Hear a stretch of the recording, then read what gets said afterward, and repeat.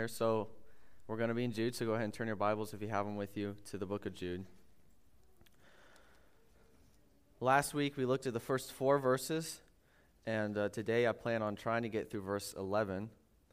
So there's a lot to talk about. We talked about the book of Jude, the topic being false teachers, kind of a false teacher's apostasy, but I really believe the book of Jude as a whole is a exhortation to us as believers, as a church, to contend for the faith in spite of false teachers coming in. So I think we ought to keep that in mind as we look at this book, that it is, I believe, an exhortation. So we're in Jude. I'm actually going to read, we read through the first 4 verses last week, but I'm going to read them again. We're going to read verses 1 through 11 to start this morning. So Jude 1 through 11. The Bible says, Jude, the servant of Jesus Christ and the brother of James, to them that are sanctified by God the Father and preserved in Jesus Christ and called, mercy unto you and peace and love be multiplied. Beloved, when I gave all diligence to write unto you of the common salvation, it was needful for me to write unto you and exhort you, that ye should earnestly contend for the faith which was once delivered unto the saints. For there are certain men crept in unawares, who were before of old ordained to this condemnation, ungodly men turning the grace of our God into lasciviousness and denying the only Lord God and our Lord Jesus Christ. I will therefore put you in remembrance, though you once knew this, how that the Lord, having saved the people out of the land of Egypt, afterward destroyed them that believed not. And the angels, which kept not their first estate, but left their own habitation, he hath reserved in everlasting chains under darkness unto the judgment of the great day.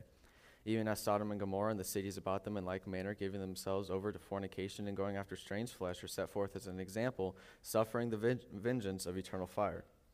Likewise also, these filthy dreamers defile the flesh, despise dominion, and speak evil of dignities. Yet Michael the archangel, when contending with the devil, he disputed about the body of Moses, durst not bring against him a railing accusation, but said, the Lord rebuke thee. But these speak evil of those things which they know not, but what they know naturally is brute beasts, and those things they corrupt themselves. Woe unto them, for they have gone in the way of Cain, and ran greedily after the error of Balaam for a reward, and perished in the gainsaying of Korah. Let's pray. Gracious Heavenly Father, Lord, I thank you for this morning, this opportunity we have, this freedom we have here in America together as like-minded believers. I just pray that you help me to rightly divide your word this morning. Help us to have ears to hear, hearts open to what your word has to say for us. And in all things thy will be done. I pray this in Jesus' name. Amen. So today, specifically, I want to look at verses 5 through 11. But real quick, something I think that's going to help us understand some things that I want to look at this morning, looking just at the end of verse 4, something I didn't talk about last week, and that is these false teachers turning God's grace into lasciviousness. And that word lasciviousness, the Greek word that's translated to lasciviousness in the Bible is translated in the New Testament 6 times as the word lasciviousness, but also 2 times as wantonness and 1 time as filthy. And I want to keep that in mind because we're going to look at another passage later where that word wantonness is the same Greek word used here as lasciviousness in 2 Peter, I believe. We're going to look at that word, and it's the same word, so I want us to understand that. But this word lasciviousness, simply defined, it means unbridled lust. And I think even more so, looking at like a synonym of lasciviousness would be like the word licentiousness, which if you look at the word licentiousness or kind of listen, it has kind of that word license in the beginning, which if you look at the etymology of the word licentiousness, that's kind of where it comes from, is this word license. And so I think the idea here of these false teachers turning God's grace into lasciviousness is that they're turning God's grace kind of into a license for their lust. They turn the grace of God into a license for their sin. If you would go ahead and turn over to Romans chapter 5, because I think this is something that is still prevalent, and I think it was definitely something that believers faced in the early church as well. But these false teachers turning God's grace into lasciviousness or a license for their sin. And here in Romans 5, I'm going to be starting in verse 18, but kind of looking at the context here, is talking about Adam and kind of Adam contrasted to Christ and how from Adam sin entered the world, but through Christ, obviously there is salvation from sin. But I'm going to be starting in Romans 5:18. I'm going to read through the rest of the chapter. It says, therefore, as by the offense of one, that is Adam, judgment came upon all men to condemnation, even so by the righteousness of one, that is Jesus, the free gift came upon all men unto justification of life. For as by one man's disobedience many were made sinners, so by the obedience of one shall many be made righteous. Moreover, the law entered that the offense might abound, but where sin abounded, grace did much more abound. that as sin hath reigned unto death, even so might grace reign through righteousness unto eternal life by Jesus Christ our Lord.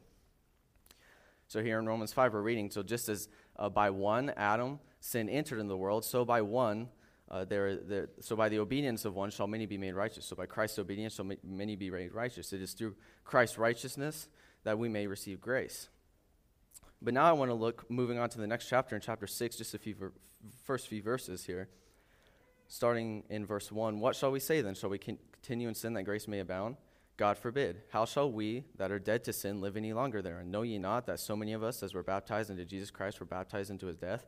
Therefore we are buried with him by baptism into death, that like as Christ was raised from the dead by the glory of the Father, even so we also should walk in newness of life. So looking at this idea of turning God's grace into lasciviousness or license to sin, I believe this is something that Paul is kind of addressing here in chapter 6. You know, these people say, looking at the previous chapter, in chapter 5, looking at God's grace, that by one sin entered to the world through Adam, but then by Jesus we may receive grace. And if you look at verse 17 there in chapter 5, it says we may receive abundance of grace. So there's an abundance of grace that we receive from God. So the argument could be that if salvation is not by works, it is by grace alone, through faith, and that if God's grace is infinite, you know, he can just forgive us, you know, indefinitely, then why not keep sinning? Why not keep living in the lusts of the flesh as we want, pleasing ourselves as we want? Because at the end of the day, we can just ask God to forgive us, and his grace is abundant, and we can be forgiven. But I believe that this argument, even though it kind of at first glance may seem good or seem pleasing to ourselves, I believe it is rooted in the lust of the flesh. I don't believe this is a good one because, looking here in chapter 6, I think Paul addresses this straight up. You know, shall we continue in sin that grace may abound? Shall we continue sinning so that God can continue in his abundant grace to forgive us? But what does Paul say? In verse 2, he says, God forbid that we're dead to sin, live any longer. I believe what Paul is saying here, you know, very straightforward, is that God forbid. So why should we not keep sinning? Well, because why should we, who have been made new in Jesus Christ, that we are dead to sin now, live longer therein?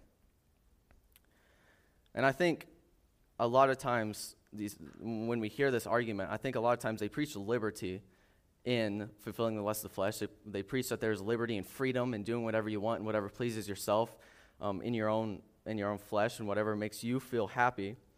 They preach that it is liberty, but I believe that it is actually bondage. And I believe this. Go ahead and turn over to 2 Peter chapter 2.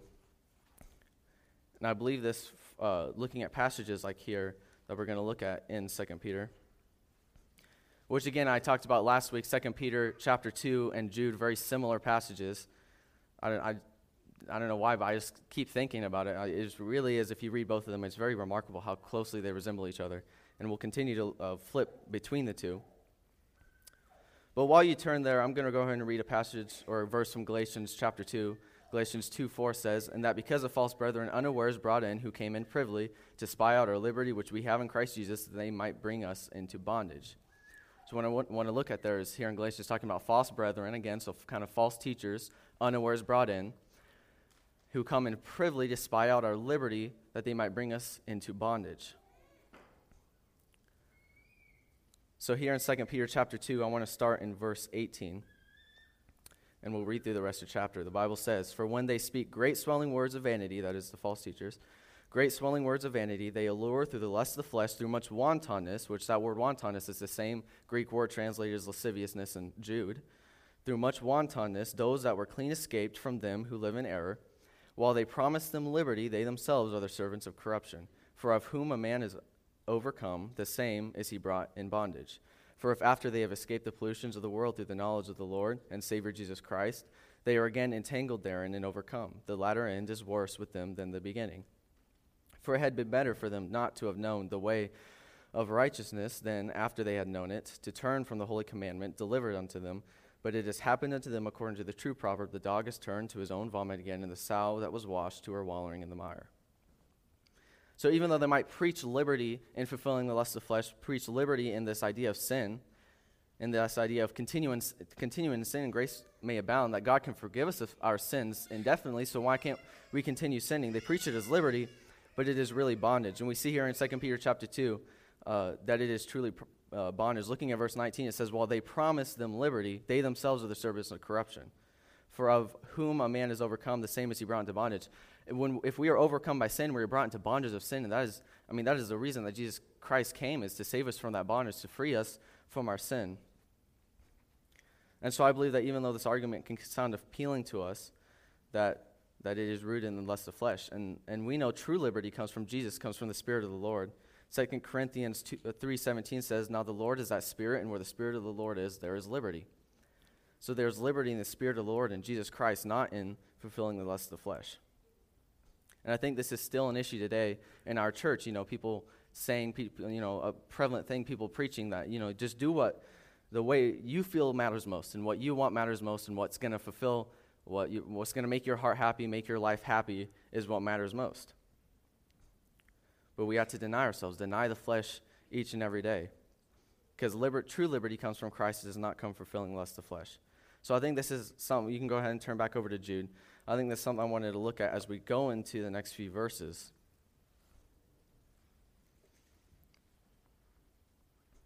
Something to understand, because I'm going to talk about it later as well. We're back in Jude. I'm going to read again verses 5 through 7. And I think we're going to look at here 3 examples of God's judgment. Verses 5 through 7. I will therefore put you in remembrance, though you once knew this, how that the Lord, having saved the people out of the land of Egypt, afterward destroyed them that believed not. And the angels which kept not their first estate, but left their own habitation, he hath reserved in everlasting chains under darkness unto the judgment of the great day. Even as Sodom and Gomorrah and the cities about them in like manner, giving themselves over to fornication and going after strange flesh, are set forth for an example, suffering the vengeance of eternal fire. Again, a very similar passage is given in 2 Peter chapter 2. Using very similar examples. And what I want to look at here is that I believe the Bible is very clear that there is a place of eternal fire. There is a place of judgment for God's wrath to be pacified. If we look, people today don't like to think about a God of wrath or a God that is angry at sin. In fact, many, even pastors, many believers choose not or say they choose not to believe in hell altogether or believe in a place of judgment. Hell, the term hell is considered an unfriendly term. Even the existence of hell is often brought into question. People don't like to think of God as being angry.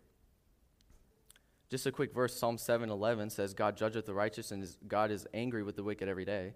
So just looking at that passage quite literally, God is angry with the wicked every day. But people don't prefer this. They prefer a God of love, a God who accepts everybody just as they are. People don't want to think of God as a judge, don't like to think of God as a God who is angry at sin or a God who does not accept sin. And I would give to you that anyone who says they worship a God like this, they're worshiping a different God. Someone who worships a God that is not the God of the Bible, they're worshiping another God, another Christ. And I think this is... I think Jude kind of addresses this here, just looking back at verse 4 at the end there. It says, talking about these false teachers and denying the only Lord God and our Lord Jesus Christ. And that word deny means to state that one refuses to admit the truth or existence of. So they deny the truth, or they deny the truth about God, or here in Jude it says the only Lord God and our Lord Jesus Christ, they deny the truth of him. And I think understanding God's wrath is necessary. And looking at here at the end of Jude 7, talking about Sodom and Gomorrah, it says that they were set forth for an example, suffering the eternal the vengeance of eternal fire. So I think understanding that hell is real and is a literal place of torment is very important.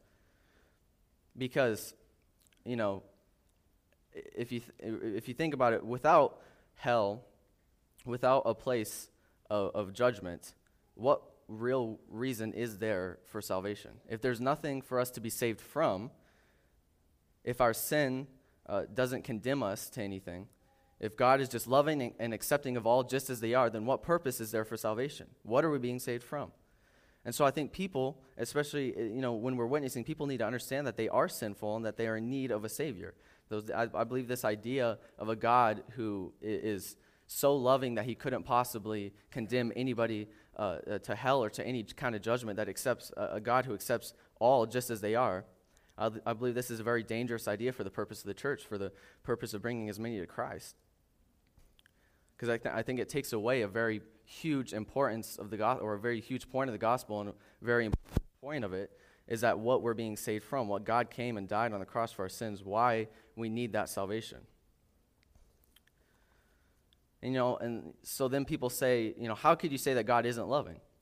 Is God loving? Of course, God is loving. But I believe that the word love, as the world thinks about it, I think it's very different than than the way God's love is. I think a lot of people, I believe that word has kind of been hijacked by society. I think a lot of people, when they think of the word love today, they think of like a deep feeling of affection. But I believe that God's love is sacrificial. And I believe this is a much better form of love than often what the world thinks of. Because does God love the world?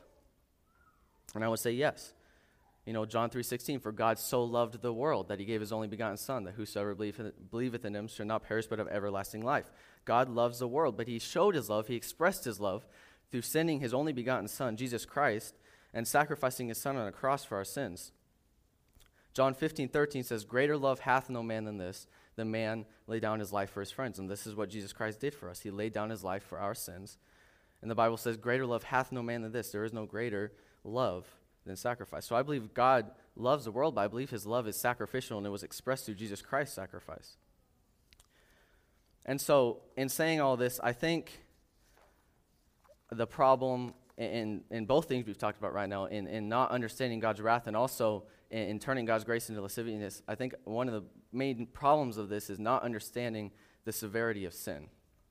I think a lot of people, especially in a world and a day and age where people are encouraged to live out the lust of the flesh and do whatever they want and do what pleases them and live their best life, however they want to say it, living their life the way they want to now. I believe in a world like this, it's hard to really grasp the true severity of our sin. Because yes, God is love. The Bible is clear, God is love, but God is also just. And sin is so serious a crime to a holy God that it is punishable by eternal fire. The Bible says, for all have sinned and come short of the glory of God. As it is written, there is none righteous, no, not one. So we are all guilty before our holy God, and therefore we are deserving of hell. That's why we are in need of saving, hence Jesus' sacrifice. So I think understanding the severity of sin and what it really does and what the punishment for sin is and how serious it is to a holy God is crucial in understanding or in witnessing and giving the gospel and for people understanding why they need salvation. So God is just, and therefore there must be judgment for sin. And none are exempt from his wrath. I mean, we look at here in Jude verses 5 through 7. I mean, giving three examples, but none are exempt from his wrath. Not even the angels here, not Sodom and Gomorrah, not even the children of Israel, not even God's chosen people. Here in verse 5 we read, I will therefore put you in remembrance, so you once knew this, how that the Lord, having saved the people out of the land of Egypt, afterward destroyed them that believe not, even his own chosen people, those that believe not. All will answer for their sins. And I believe those that trust in works, they will, on Judgment Day, they'll stand before a holy God, and their works will not stand. Their works will be as filthy rags, and there will be nothing to save them from the wrath of God. Because there is a debt to be paid for sins. For every man, everyone will have to answer for their works, for their iniquities. But just like in a court of law, when if you owe a debt, if you owe a fine, somebody, if they want to, if they're willing, they can step in and they can pay that fine for you, and you can go free. And just like it works in a court of law, that's the idea. Christ paid our debt. So we owe a debt to God because of our sins. We are in debt to God. But Christ, he paid our debt when he died on the cross. So when we stand as Christians, as believers in Jesus Christ and his resurrection, when we as Christians stand before God on Judgment Day, we are going to be covered in the blood of Jesus. When God looks at us, he's not going to see our righteousness because our righteousnesses are as filthy rags. He's going to see Christ's righteousness. And so I think important, understanding all of this, the judgment, the wrath of God is very important, if not necessary, to witnessing, to understanding the gospel, because I believe when we witness, we have to strive to put the fear of God into people, to show them, to help them to understand that they are sinful, and that because they are sinful, they are deserving of judgment, and because of that, they are in need of saving, and that's what Jesus Christ came to do, is to save us from our iniquities. He came to pay the price. We are bought by the blood of Jesus Christ. He came to pay the price for our iniquities. Go ahead and flip back over just to the left a little bit, 2 Peter chapter 2 again.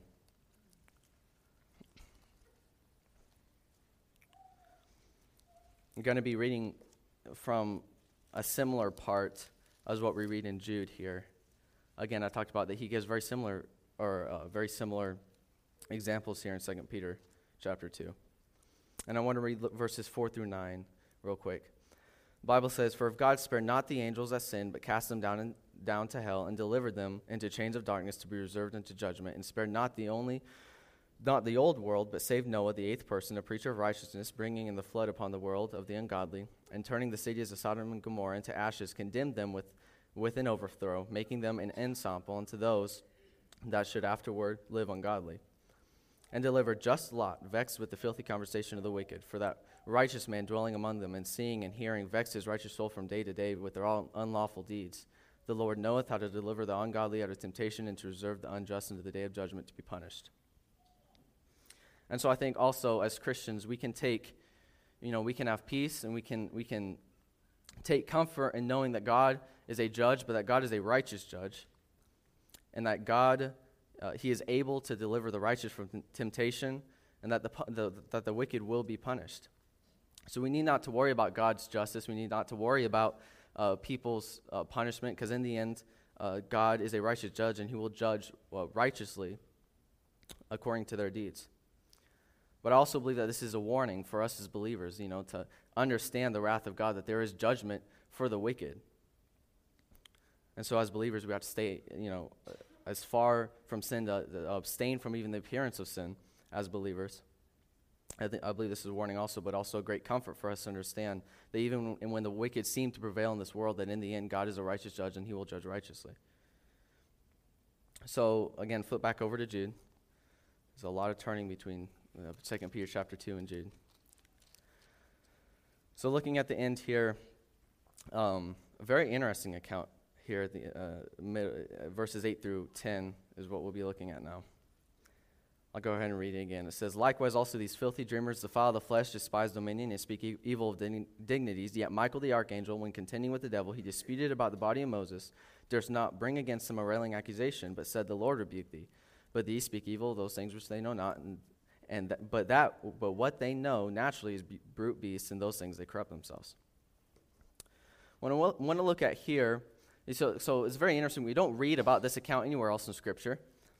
We only read about it here in Jude, but it is Scripture nonetheless. So I believe it to be true. I believe the Bible to be infallible. All Scripture is given by inspiration of God, so I believe it to be infallible. So I believe that this is true, whether we read it in a different account or not.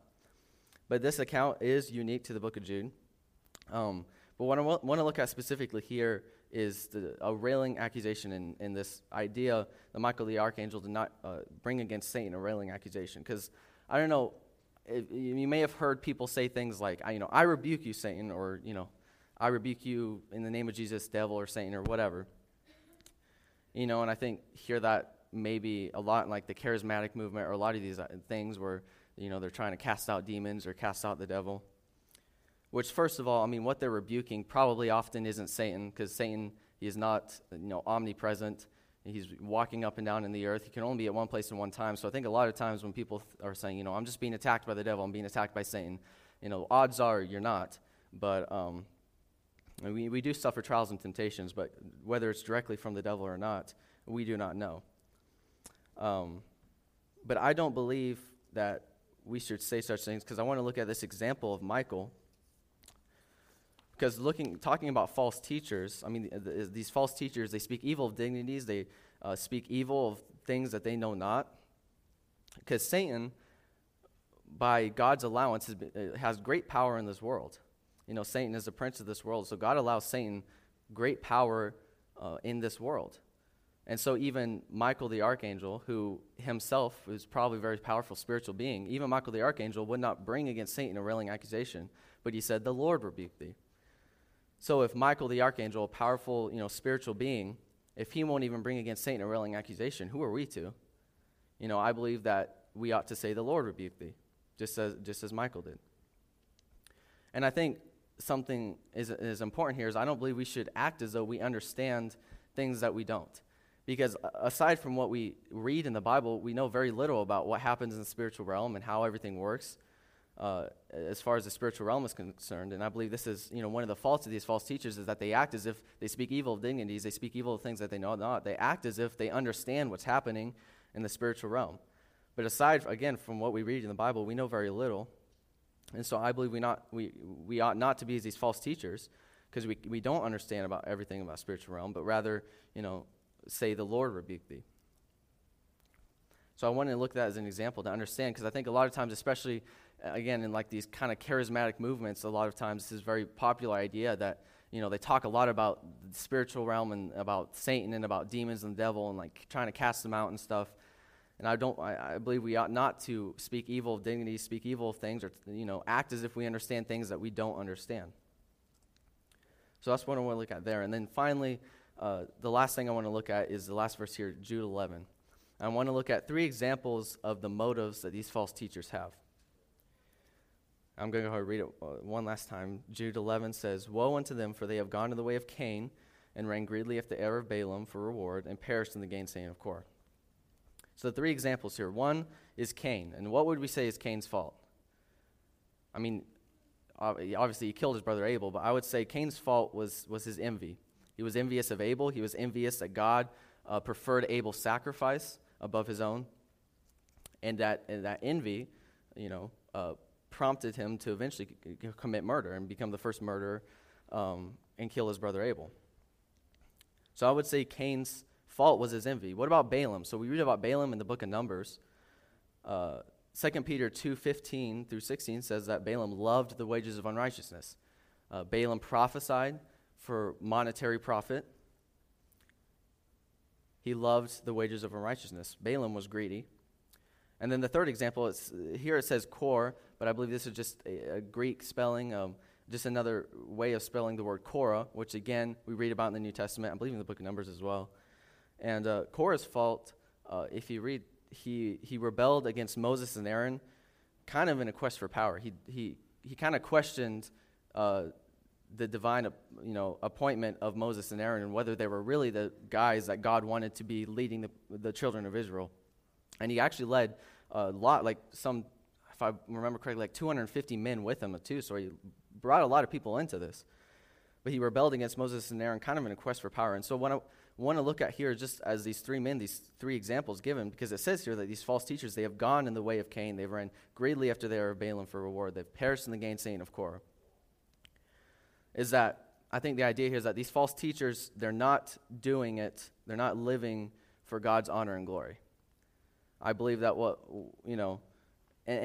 is it possible for maybe someone to, fall away and maybe misinterpret or misunderstand something in the Bible? I believe so. The Bible does say heretic after first and second admonition reject. So you can, after being confronted about their false doctrine or their false teaching possibly, if you admonish them once and twice, then maybe they'll turn back, maybe they'll understand their error. But if not, then probably a false teacher. But I believe that, specifically these false teachers who are intentionally bringing in false doctrines, who are, men crept in unawares, come in privily to spy out our liberty which you have in Christ, that these false teachers, that they're in it for their own glory.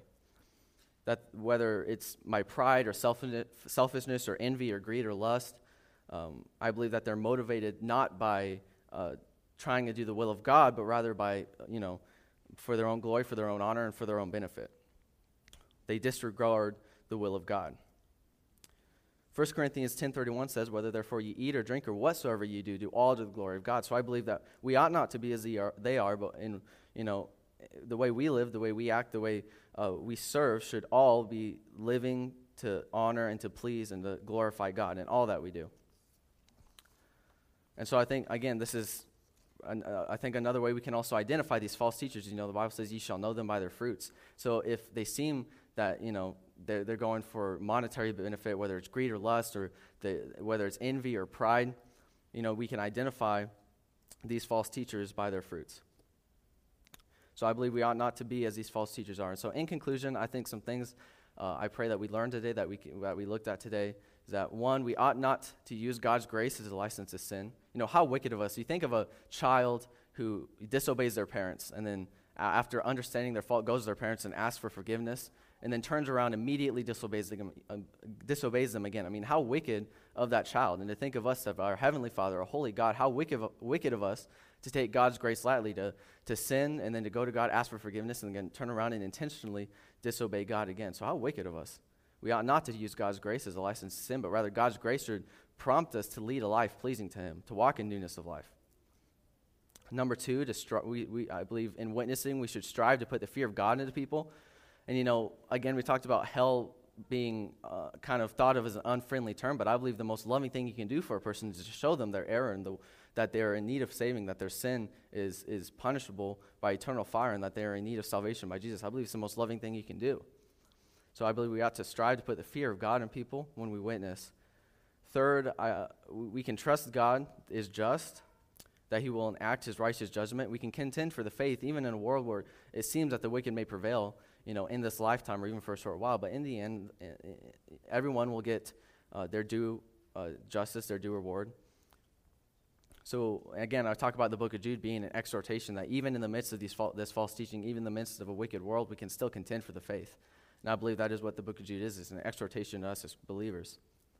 And then finally, we should live our lives for the glory of God. We talked about that verse, 1 Corinthians 10:31, and all that you do all the glory of God. So we ought not to do it for our own gain, for our own benefit, not to live for ourselves, but to live for God's glory, to be faithful witnesses for Him and to serve Him in all that we do. Let's go ahead and close in prayer. Lord, I thank You for this morning, this opportunity we have to open Your Word, and I just pray You'll help us to not take for granted the freedoms we enjoy here in this nation, Lord, to read Your Word freely, that we have it so accessible, Lord, and I just pray You'll help us to honor You through the rest of this morning, that will be done, and I just thank You for all that You do for us. I pray this in Jesus' name, amen.